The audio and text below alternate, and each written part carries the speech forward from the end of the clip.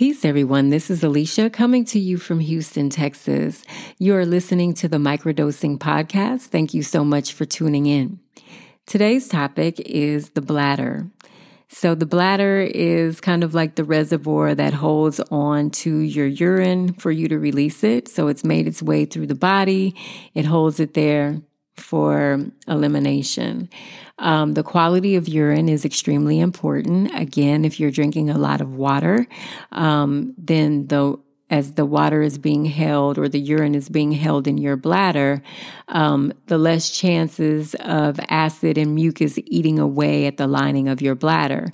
If you don't drink a lot of water and you're having to hold your urine for long periods of time, you're doing yourself a disservice because mucus and acid can just start eating away. And once you start eating away at the lining of your bladder, you start losing elasticity, which means that you could start having accidents when you sneeze, when you cough. You might have a little leakage there, or there may be leakage just overall. And it's because oftentimes you're not drinking enough water to flush out the toxins in order for you to release that out of your body. Now, there are occupations where you cannot take a million bathroom breaks, right? But the thing about water is once you get your body accustomed to receiving its required amount each day, the body spends more time using water to revitalize organs opposed to just running through you. So initially, in the beginning, the body will just filter water out pretty quickly.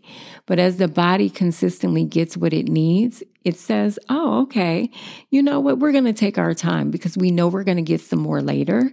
And we'll just start moving this water to other organs.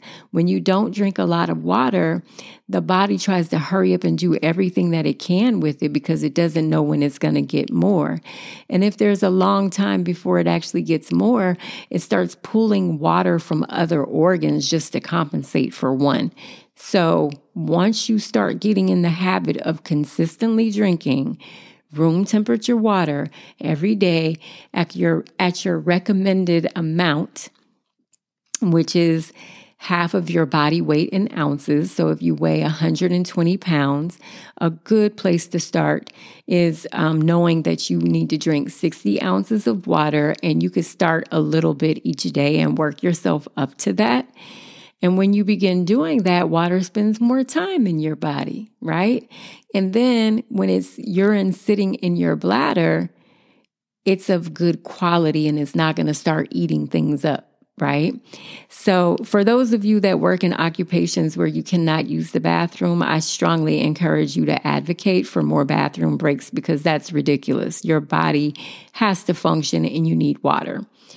The other thing that you want to look at as it pertains to the bladder is being mad a lot, just like kind of being irritated, kind of being mad, really feeling like people are criticizing you, being overly defensive, believing that people are pointing out your imperfections when in actuality, you're probably doing that to other people, or you think people are doing that to you because that's how you feel about yourself. But just always remember that our goal in life is not to be perfect.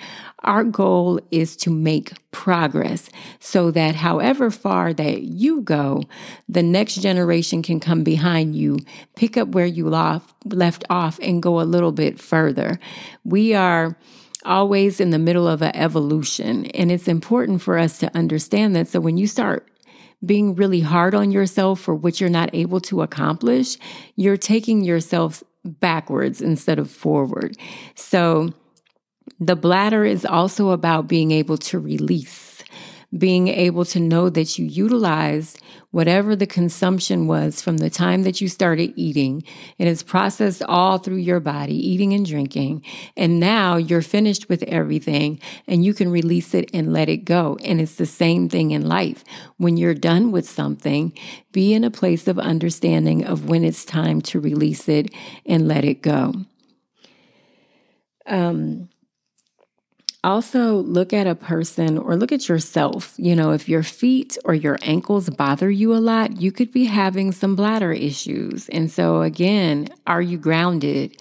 How do you feel about your life? When something comes along to knock you off balance, how quick can you recover from that? Like, are you able to rebound from things, or do you just kind of stay there and, just kind of feel like, well, I'm already down here. I'm not going to get up because something else is going to happen. Like I can never get ahead. Those are all things that are related to the bladder. Remember, use the things that you need to do and release them and let them go. That's what we need to understand about the bladder. There are people who are wearing pessaries to hold their bladders up because they haven't been able to release and let things go for such a long period of time that their bladder needs help just for them to eliminate. So they put a pessary in, lift up the bladder, and then now they can fully eliminate, because without it, they were only partially eliminating. And that's what happens in a lot of our lives. We're only partially cleaning ourselves. We're only partially detoxing our lives.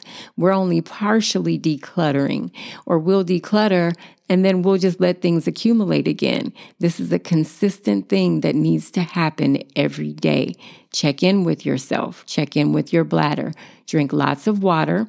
One last thing, there's this idea that cranberry juice is the fix-all for kidneys and for the bladder. And although cranberry juice and cranberries are very good for those organs, you want to be mindful of consuming cranberry juice with a meal, because it can trigger certain acids in the body that are counterproductive to healing those organs.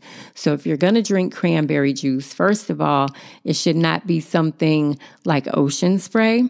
It should be something that is 100% pure cranberry juice and not from concentrate. And truthfully, when cranberry season comes, throw them in the blender.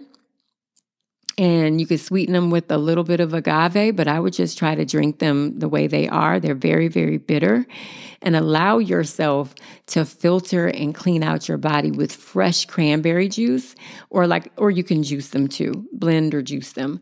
But either way, you don't want to have a meal while you're consuming cranberry juice. That's not the way to go, okay? So with all of that being said, make sure that you understand the dynamics of your bladder. Water, fresh juices, green leafy vegetables, you can't go wrong with that. And until we speak again, take care of your bladder, take care of your body, and be kind to yourself and each other.